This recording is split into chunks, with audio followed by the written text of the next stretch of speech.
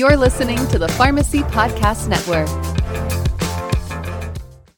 Welcome to the PharmD Money Podcast, where certified financial planner Derek Delaney brings financial education and observation to help pharmacists navigate their most important financial questions.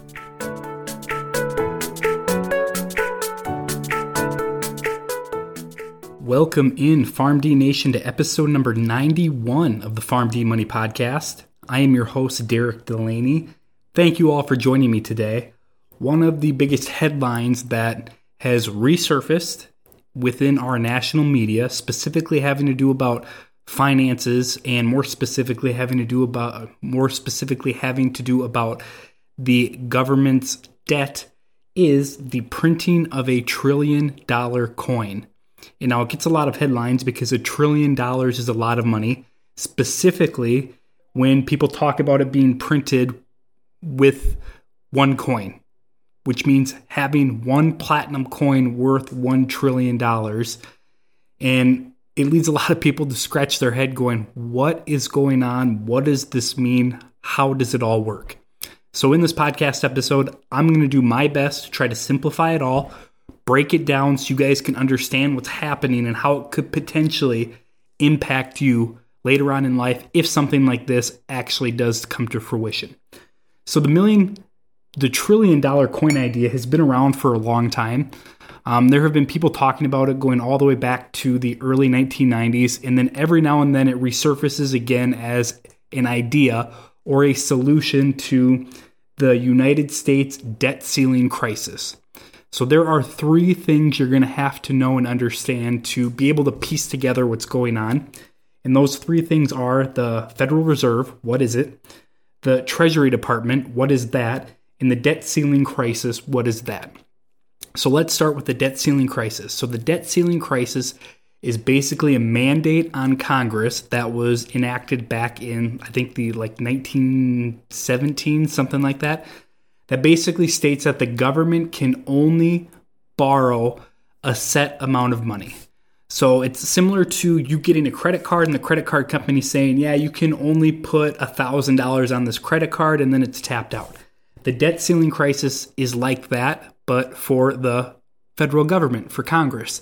And it basically says that you can only borrow X amount of money, and once you reach that limit, you can't borrow anymore.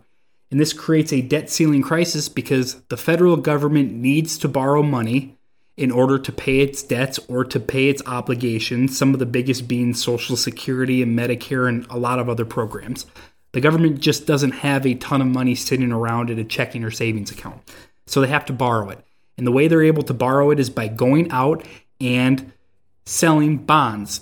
And these bonds are known as treasury bills, notes, and bonds. And it's similar to you going out and buying a bond of Apple stock, where you take your money, you give it to Apple, and in return they pay you more than what you gave Apple on the upfront in order to compensate you for lending them money. The Treasury Department does the exact same thing, except these bonds are issued by the full faith and backing of the federal government, so they're essentially risk-free, or theoretically they're risk-free. So you take your money, you give it to the federal government. In return, they give you a bill, a note, or a bond, depending on how long you allow them to borrow your money for. And in return for you giving the government money, they will pay you back in interest the amount you gave them plus some. So it's a great risk-free rate to earn a small rate of return on your money. So, again, the government can't borrow more than what the debt ceiling limit says they're allowed to borrow. They have to borrow money from the public in the form of issuing those treasury bills, notes, and bonds in order to pay their expenses and their required payments through certain programs like Social Security and Medicare. However, we have come to find that the federal government is terrible at balancing their books, where they borrow far more and they spend far more than they actually generate in revenue, and that revenue comes in the form of taxation. Where I think last year they spent like $6 trillion and they only brought in about $4 trillion. And that is why they need to continue to borrow money from the public to make up that difference every single year so they can continue to spend more and more. However, in specific years like 2013 and now in 2023, there comes a time when the federal government hits their debt ceiling limit where they can't borrow any more money. Just like you and I would hit our credit card limit where we can't borrow any money. However, in the past, Congress has gotten together and they have come to the point where they raised that debt ceiling limit. So essentially, it's like the credit card company going, you know what, you borrowed your $5,000 limit.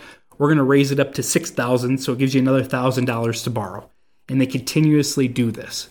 And now that debt is spiraling out of control. So in 2023, a lot of Republican and Democrats in Congress are butting heads saying we can't continue to spend and borrow the way we are right now.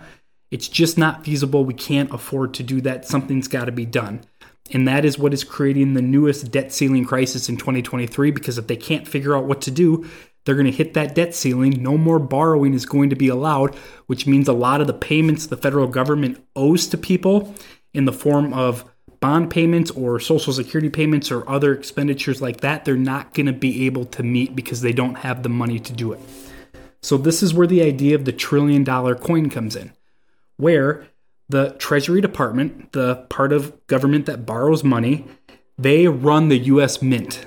And it's interesting, it's legally allowed for the U.S. Mint to produce as many pieces of coinage as they want at any face value that they deem necessary. Where on the flip side of that, the federal government has specific rules and restrictions on how much paper money they can produce. It doesn't apply to coinage. So the idea behind the $1 trillion coin is the U.S. Mint can produce a $1 trillion coin. They can then hand that coin to the Federal Reserve, because the Federal Reserve is essentially our nation's central banking system, and it's where the Treasury Department has their general account, which is where they spend all this money from. So the U.S. Mint, which is controlled by the U.S. Treasury, is going to mint a $1 trillion coin, hand it over to the Federal Reserve. The Federal Reserve is then going to deposit that coin into the general account of the Treasury Department, which is going to instantly reduce their debt by $1 trillion, meaning that they're going to have money now to continuously spend and borrow to pay the obligations they have moving forward. And that's the thought process behind it all. The Treasury is going to avoid the debt ceiling crisis because they're going to be able to give the Federal Reserve a $1 trillion coin, which is going to reduce their debt by $1 trillion, which is going to free up just $1 trillion more to be able to continue to spend on everything they are forced and obligated to spend their money on, which is debt payments and expenditures like Social Security, Medicare, and everything else the federal government likes to spend money on. And herein lies the problem where a lot of people go, well, if you issue a $1 trillion coin, isn't that going to create huge amounts of inflation? Just like 2020, 2021, when the government issued stymie checks and flooded our economic system with excess money, it created mass inflation, which is why interest rates had to go up, which caused a lot of the problems we're seeing today with banks. Anyway, a lot of people go, well, if the federal government's going to create just $1 trillion out of thin air through the U.S. Mint, isn't that going to create massive inflation once again? And a lot of experts go, no, because that coin is not going to be distributed into the public. It's going to stay at the Federal Reserve, and because of that, it's not going to produce the type of inflation we saw happen in 2022 due to all the excess money flooding into the economy in 2021 and 2020. My thought is, I don't think it's going to produce inflation right away, but there is no such thing as a free lunch. And if the federal government just gets a free pass, even though it's being done so to help the majority of people economically, they get a free pass and just get $1 trillion taken off their books, they're going to make up for that by finding ways to spend even more money, and they're going to find themselves at the debt ceiling crisis limit once again at some point in the future. And what are they going to do? Just keep printing $1 trillion coins? Well, if that's what happens, it's going to reduce the value of the U.S. dollar, and the U.S. dollar, as everybody knows, is the reserve currency of our world's economies. And if that happens, that is going to diminish the value of that dollar, which is going to cause more economic instability throughout the world. So this may seem, in my opinion, like something that could be a good idea in the short term. In the long term, it's just going to create another set of headaches. And it's just a classic example of the federal government kicking the can down the road, trying to solve issues today, knowing they're going to create bigger and harder issues to solve later on in life for future generations. So that is what's happening with the $1 trillion coin. That's the thought process behind it. The federal government needs a way to reduce their debt because they've hit that debt ceiling. So they think they're going to issue a $1 trillion coin, deposit at the Federal Reserve to reduce their debt. And by doing so, it will give them free runway to spend more without having that debt ceiling be in their way. It's essentially, again, like you and I taking a credit card, maxing out that credit card, and then the credit card company coming along and going, well, we created a new coin for ourselves, and we're going to use that coin to deposit it into your credit account, which means now your $5,000 limit turns into $8,000. What do you think is going to happen? Well, we're probably going to spend that $3,000 of extra credit pretty quickly, and we're going to be right back where we were before. So that is what I think is going to happen if this $1 trillion coin idea comes to fruition. There's a lot more behind it that gets pretty complex, and we're not going to talk about that today.